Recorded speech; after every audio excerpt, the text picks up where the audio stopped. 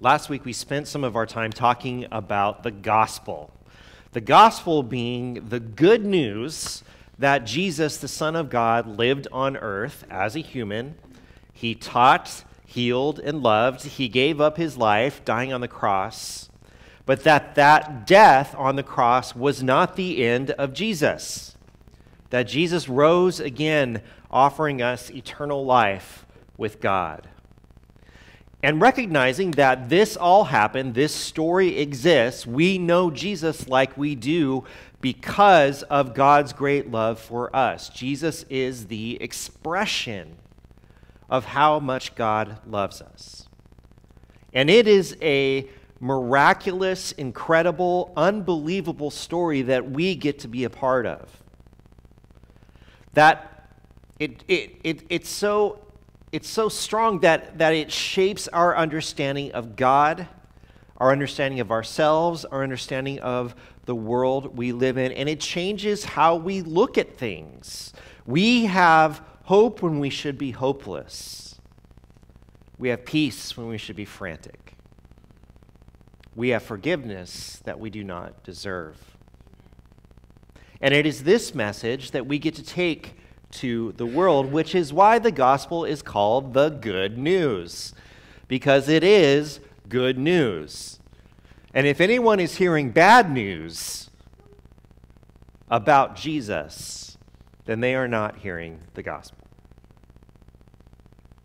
Now, I don't know, I have some Christian friends in my life, and one of the questions that I've answered more frequently over the last few years than any other question than at any other time in my life is, do you actually believe that Jesus died and was resurrected? And you can hear it in their voices. Now, these are friends of mine, so they're not picking on me. They're not trying to prove me wrong or do anything else. They have just understood what sometimes we take for granted about the gospel story, is that it really, if all the laws of things were in place, shouldn't happen, right? A person does not die and then come back to life. Or the idea that the Son of God would come to earth. Or what that death and resurrection means.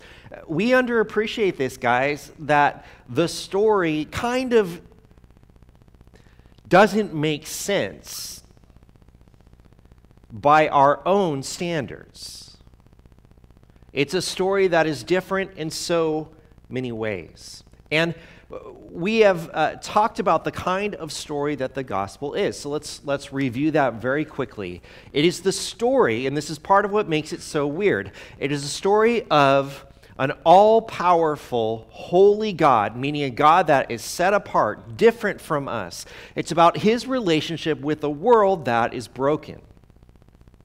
And it's not just the world we live in now. It was the world that Jesus walked and lived in. He entered a world that was torn apart by race, religious elitism, social and political constructs.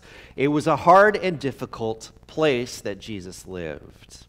And he did not spend time while he was here with the most influential, the wealthiest, the most powerful. Instead, Jesus spent time with those who were ignored, those who were not good enough. Those who hid around corners so as not to have to deal with people's stares and whispers. And through his actions, he said to those who had no place at the table of the powerful that there is a place for them at the table of God. And he would go into their homes. Jesus was not afraid to be seen with the wrong kind of people. He sought them out, ate with them, and in so doing, he showed the unloved that they were not as unloved as they thought they were. They were seen, they were known, they were heard. And even if no one else on earth valued them, their Father in heaven did. He does. They are special to him.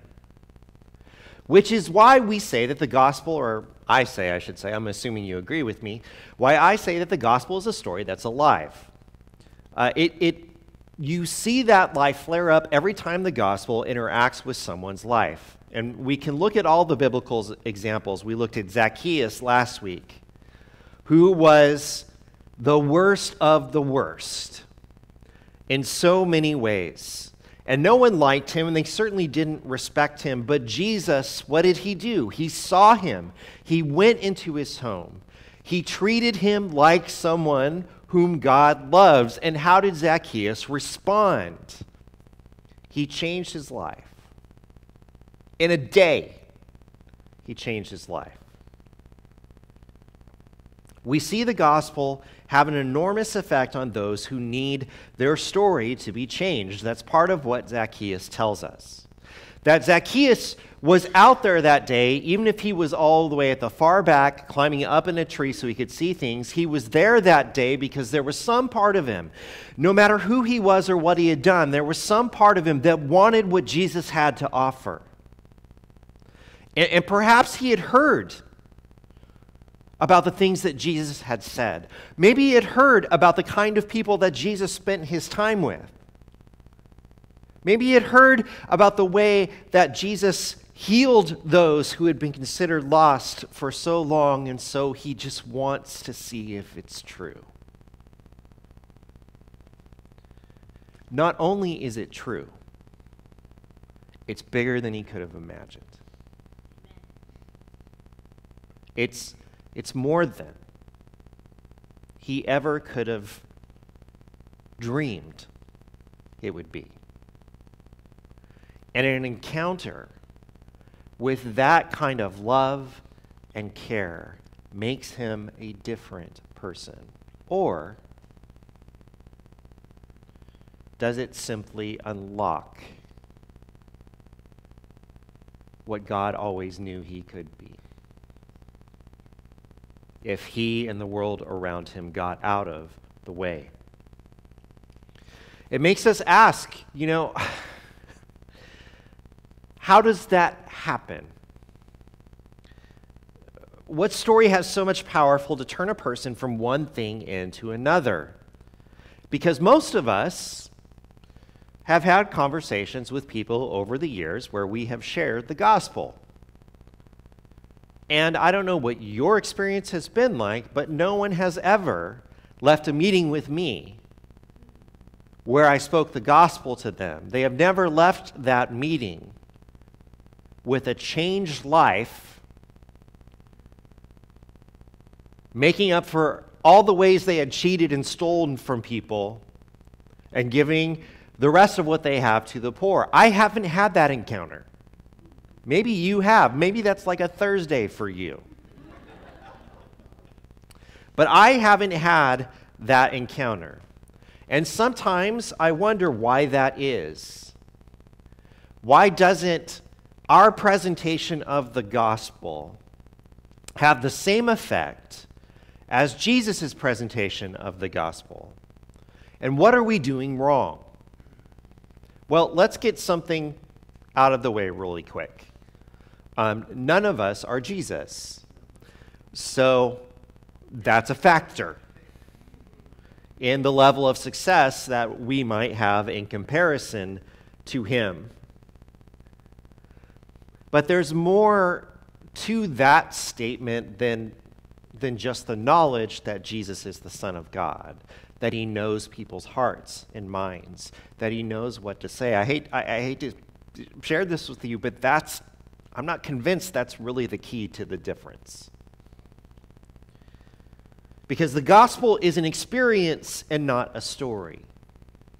And while the details of what God has done needs to be told, it is not a very effective if that story is not backed up by experience.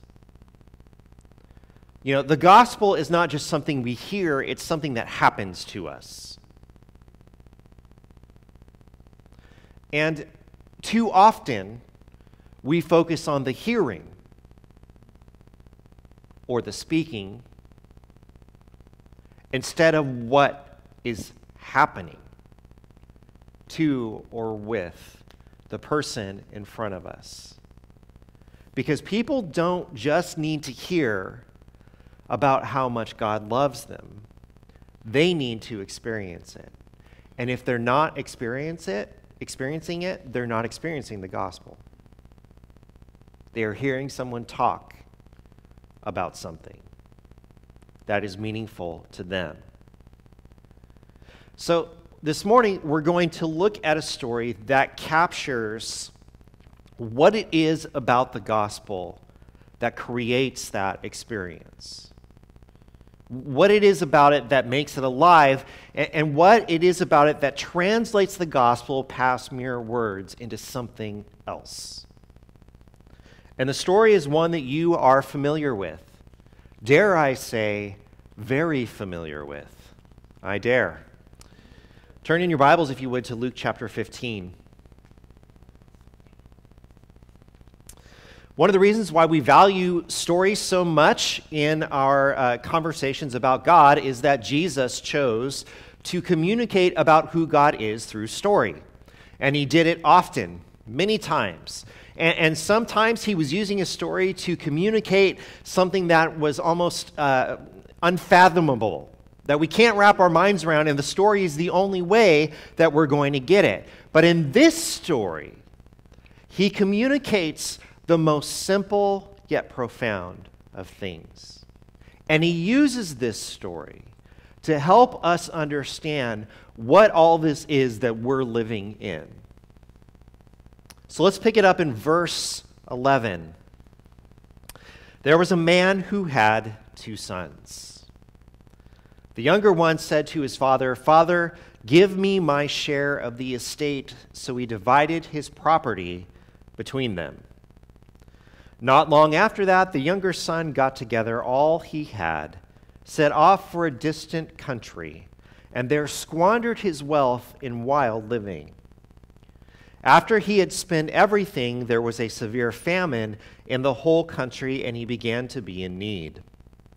So he went and hired himself out to a citizen of that country, who sent him to his fields to feed pigs.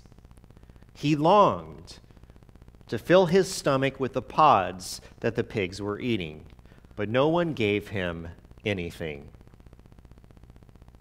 Now, this story, and not just in the Bible, but really kind of throughout, this part of the story is one that the world knows well. And it's remarkable for several different reasons. Number one, this is a great piece of storytelling on the part of Jesus, because he knew exactly what he wanted to tell the crowd that was listening to them that day. And what did he want to tell them about? He wanted to tell them about the gospel, which is a message about the love of God. He wanted him to know these things. But he knew that simply saying, God really loves you, wasn't going to cut the mustard, right? Because had these people heard before that God loved them? Yes, they had. They would have all been Jewish. They would have all had a long, long history with God. And they would have all known that God loved them. They knew that. And yet, they did not understand what that meant. They had their own ideas and versions of what that meant and how that played out in their relationship with God.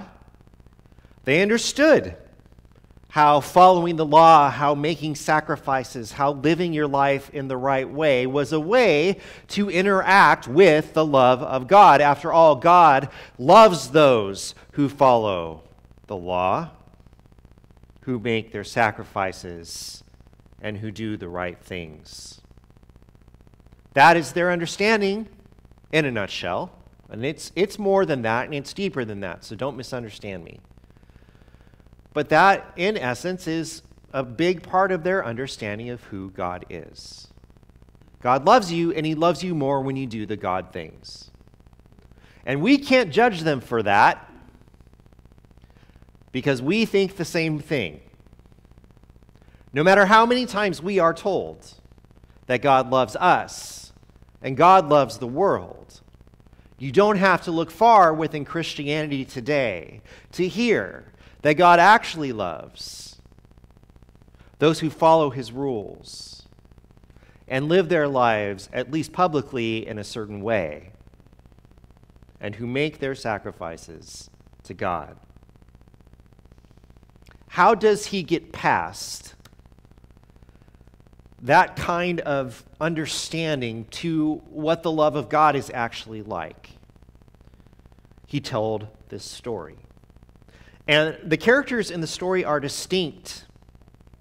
And though there is not a lot of detail given, we know, especially about the sons, exactly who they are. They are an archetype. They are a kind of person. And so even though we don't have in-depth descriptions of them, we kind of don't need them, do we? We understand a lot about them based on the little information that we have. And today we are going to focus on the youngest son and the father. It's hard for us to wrap our minds around how awful of a person the youngest son is. And you are supposed to feel that way when you hear this story. You are supposed to not like him. Beyond that, you are supposed to feel like this kind of person is the worst, absolute worst kind of person that there is. It starts with this. He went to his father and asked for his share of the inheritance while his father was still alive. Per Jewish law, the older son would receive 2/3 of the estate, and the younger son would receive 1/3 of the estate. And this was typically done when the father had passed. It could conceivably be done earlier, but Jewish law advised against it. Yeah, it did. Because it's an extraordinarily bad idea to go to your father and say, I really hoped you had been dead by now. You would have been dead by now, but you're not. And I'm ready to get on with my life. But I need what you have in order to get on with my life. So if it's not such a big deal, would you just go ahead and pretend like you died and give me what I would have gotten then so that I can go and do what I want? And the father, for reasons that we are not told, decided to go through with this.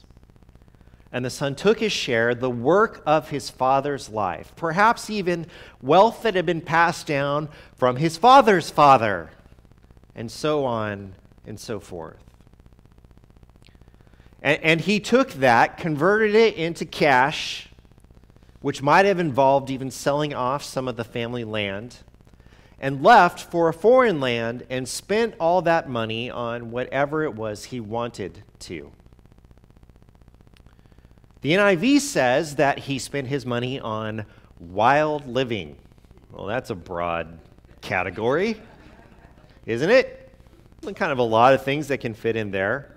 The direct translation says of this phrase says that he lived recklessly.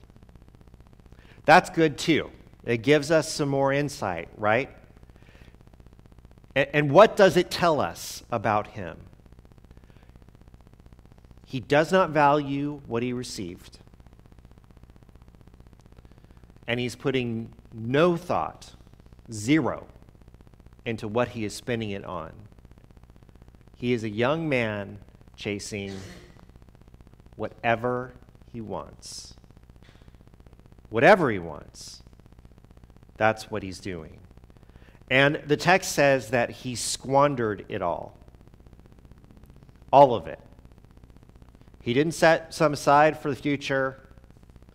He didn't give some to the homeless mission in town. He squandered all of it. Meaning what? At the end of the day, He had spent all this money, and what did he have? Nothing. He had nothing. This leads us to the next part of the story, and we have this sort of transitional piece in here that we're going to look at next. But when we read this, even though it's just a few verses, we get to verses 15 and 16, and we're not upset about it, are we? We're not supposed to be. Because we look at this and we think, well, yeah, of course that's where you are. And who did this? You did. You did this to yourself. This is where you should be. Which leads us to his thoughts. This is kind of the first time we see into his thinking here in verses 17 through 20. When he came to his senses, he said, "How many of my father's hired servants have food to spare? And here I am starving to death. I will set out and go back to my father and say to him, 'Father, I have sinned against heaven and against you. I am no longer worthy to be called your son. Make me like one of your hired servants.' So he got up and went to his father." Now again, this, to this point, has been how the story should go. And as readers, if we were reading this for the first time, we would be hearing the words that he said and thinking, good luck with that. Good luck going back and finding something. Because given what the son did to the father, the outcome he has found him in, to us as readers, is acceptable and even deserved, and not a surprise. This is what someone who does such awful things gets. And the statement that he makes about himself is exactly right. He is, in fact, not worthy. Not just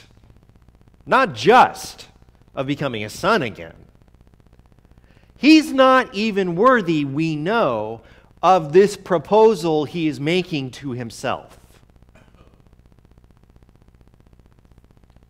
Why? Why would the father want a servant who has already shown that the last thing on his mind is serving the father? Why? That's not a move you make. That's not something that you do. We should expect for him to take his time, the father, when his son comes back and gives him this speech. We should expect for him to take his time to figure out what exactly he wants to do. Perhaps he should have his son see the head of his household first. Perhaps he should make his son wait in a room that's exceptionally hot. There are lots of possibilities that come to mind, but this is sort of what we expect. And the reason why we would expect the father's reaction to be cold and distant is because that is how this story goes. That is how this story goes. We have seen it play out in real life. We have read about it in books. We have seen it in TV shows and movies. This is the story. And while we may love a redemption story, we all know that not just in media, but in this world, redemption is the exception and not the rule. And we're lying to ourselves if we're saying something different. Which makes me wonder, when we are sharing the gospel, and if this story is an analogy that we might find ourselves telling and being in, who are we in this story? And who is the person that we're sharing it with? Are we the son? Which son? Are we speaking on behalf of the father to the prodigal?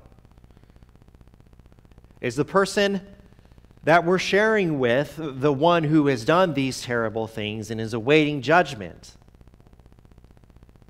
And here's something that maybe you haven't considered before. If the Son is the main character, then what is the lesson of this story so far? That people do things that are wrong, sometimes really wrong, and in order to go back to the Father, what must one do? Completely humble yourself, crawl back, and hope for the best.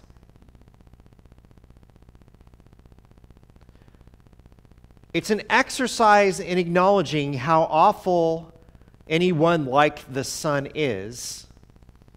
And perhaps in our own reading today, knowing how things are, expressing that really you can only go back to the Father under certain conditions. And until you meet those conditions, you might want to think about it. Because that is what it takes to return home. But the story, of course, we know is not over. Because the next line is, "But while he was still a long way off, the Father saw him and was filled with compassion for him. He ran to his Son, threw his arms around him, and kissed him." Do you know what the point of this story is? It is this. This is why Jesus is telling the story. If anyone, friend or foe, is going to hear anything from this story, it is this that they need to hear. If anyone is going to hear the gospel, it is this that they need to hear. And if anyone is going to experience it, then it is this that they must experience. Because it is this sentence that alters the course of God's relationship with his people. It is this thought, this impulse, this action on the part of the Father that changes everything and makes this story a story that we never would have imagined to tell. Honestly, never would have thought to tell it this way. It continues. The Son said to him, "Father, I have sinned against heaven and against you. I am no longer worthy to be called your son." But the Father said to his servants, "Quick, bring the best robe and put it on him. Put a ring on his finger and sandals on his feet. Bring the fattened calf and kill it. Let's have a feast to celebrate. For this son of mine was dead and is alive again. He was lost and is found." So they began to celebrate. We need to spend some time here as we finish up talking about this Father. The Father is the character that we have seen. We see the least, except for the older brother, who also has his time to shine here a little bit later. But the Father is who this story is about. It's not about the Son. In fact, the Son and his brother are simply devices to illustrate the way that God's love works with different people. The Son, sitting in the pigsty, realized, oddly enough, something he should have known all along, that his Father is a good Father, that he always has been a good Father. And not only is he a good Father, he is a good Master. his servants have more food than they can eat. That's saying something about who the Father is. But there amongst the pigs, he realizes these things. And if his father is a man of mercy, the son thinks, well, maybe I could go back and just live at the bottom of this house. And my life would be better there than it is here on my own. And again, we are to think, that's right. That is where you deserve to be, only if your Father is merciful. But we wouldn't hate the Father if he said no, would we? As readers of this story, probably not. So he works out the speech in his head, Father, I have sinned against heaven and against you. I am no longer worthy to be your son. Make me like one of your hired servants. And I have always imagined this son practicing the speech in his head the entire way from wherever he was back to his father's house. And it is at this point that we see those words we looked at just a moment ago, that we get the rest of the story. And the words are remarkable. Seriously, while he was a long way off, his father saw him and was filled with compassion for him. He ran to his son, threw his arms around his head, and kissed him. And this is the point where we as readers are supposed to say,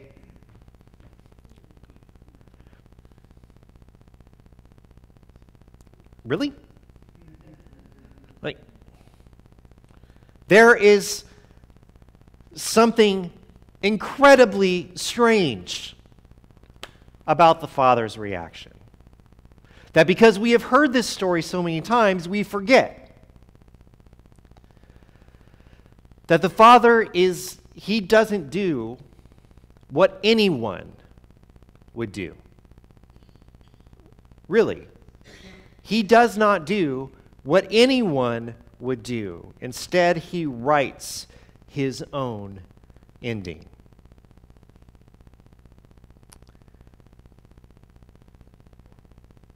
There's a lot in that statement that we could look at, and that draws out who the Father actually is. He recognized his son from how far? Why? Why did he recognize his son? What does it tell us about him? It tells us about how much he loved him, number one. It tells us that perhaps he's looking for him. We don't know what that might have looked like. But it tells us also that he recognized his son as soon as he saw him, which tells us something about him as a father. He has always loved his son in this way. So much so that even on the horizon, he recognizes him. It's remarkable. And then, like an idiot, he runs down the road. And his son is ready to give his speech. Father, Father. He's ready. And he starts giving the speech before his father really even gets to him. And the father doesn't hear a word. Doesn't hear a word. He is too busy trying to wrap his arms around his son who was gone and has come back. And remarkably, he does not make him beg. He does not make him admit just how wrong he was. He doesn't make him show an accounting for how he wasted the family's money, acknowledging each expense.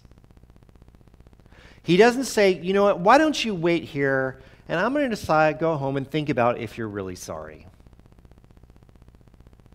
I don't know. I don't know if you're really sorry enough for what you've done. Instead, he embraced his son before he could get a word out. And then he ignored him when he tried to explain himself again. And then he threw a party. He gave him the best robe. He put a ring on his finger and sandals on his feet. And he completely and fully restored his son to sonship. Why?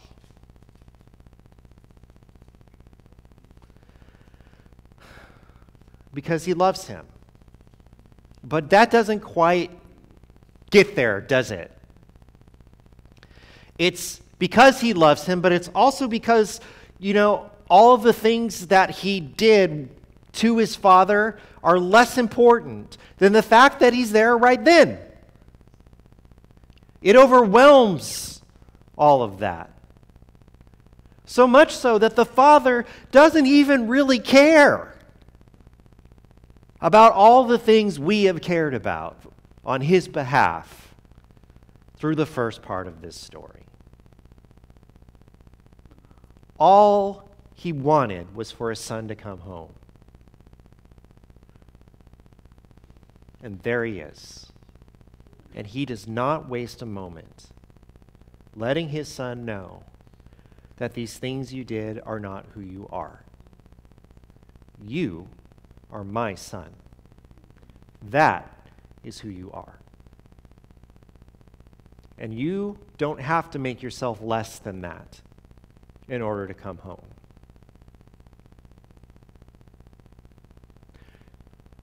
You don't have to explain yourself in order to come home. You don't have to sit in that hot room, sweating it out, waiting for what I'm going to say. I'm going to say it, I'm going to do it before you can get a word out of your mouth.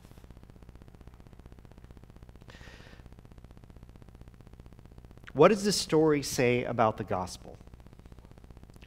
What does it How does it bring something that, is an idea that God loves us, that God wants us to be with him, that God restores us? How does it take that and put different skin on it so that it feels like something we might not understand without this story? Because in ways that are difficult for us to wrap our minds around, it tells us that no matter what you have done or how far away you have gone, that you can always go home. The Father will be watching for you, and when he sees you, he will run to greet you. And he will not treat you as you may deserve. Instead, he will restore you, celebrate over you, and welcome you home. That is the beating heart of our God. And all this time,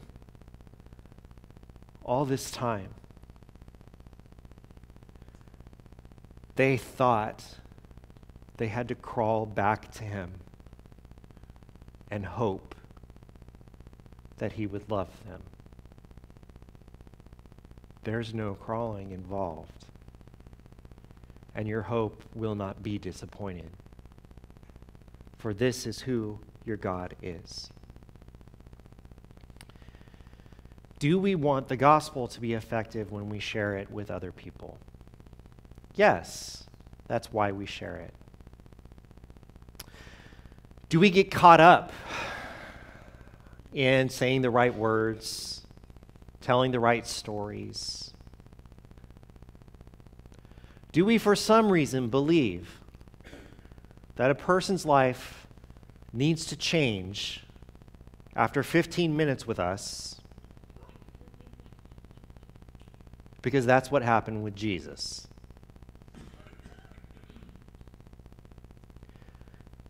We can talk about all those things, but here is the basic tenet, I think, of this story and of Jesus' life. People do not need to be told that they are loved. They need to be loved. And being loved lets them know they're loved. And what a shame it would be if we only apply the principles we have seen in that story to ourselves and not to those who are still in a pigsty, wondering how to get home. It's not enough to tell people that God loves them. We must love them, and we must do so radically in a way that makes no sense if we are going to love as God does. We cannot love like we love, with all of its rules and conditions. Instead, we must take a risk. A risk that really isn't one at all. For why should we worry about being too loving to those who are away from God? Is there such a thing as being too graceful, too merciful, too forgiving? Do we secretly think that they need to sweat it out a bit? That they need to go through the right steps? That they need to start at the bottom before they can come home? Well, we can think that if we want. But that's not the story that Jesus told, lived, and demonstrated. It is not enough to tell people God loves them. We must love them. We must love when others don't. We must love when we feel like we shouldn't. We must love where it is not deserved. We must go to the places where those who do not know the love of God are, and not worry so much about ourselves and how it might look, or what people might think,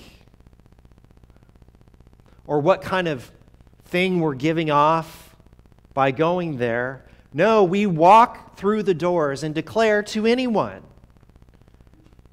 that God loves them.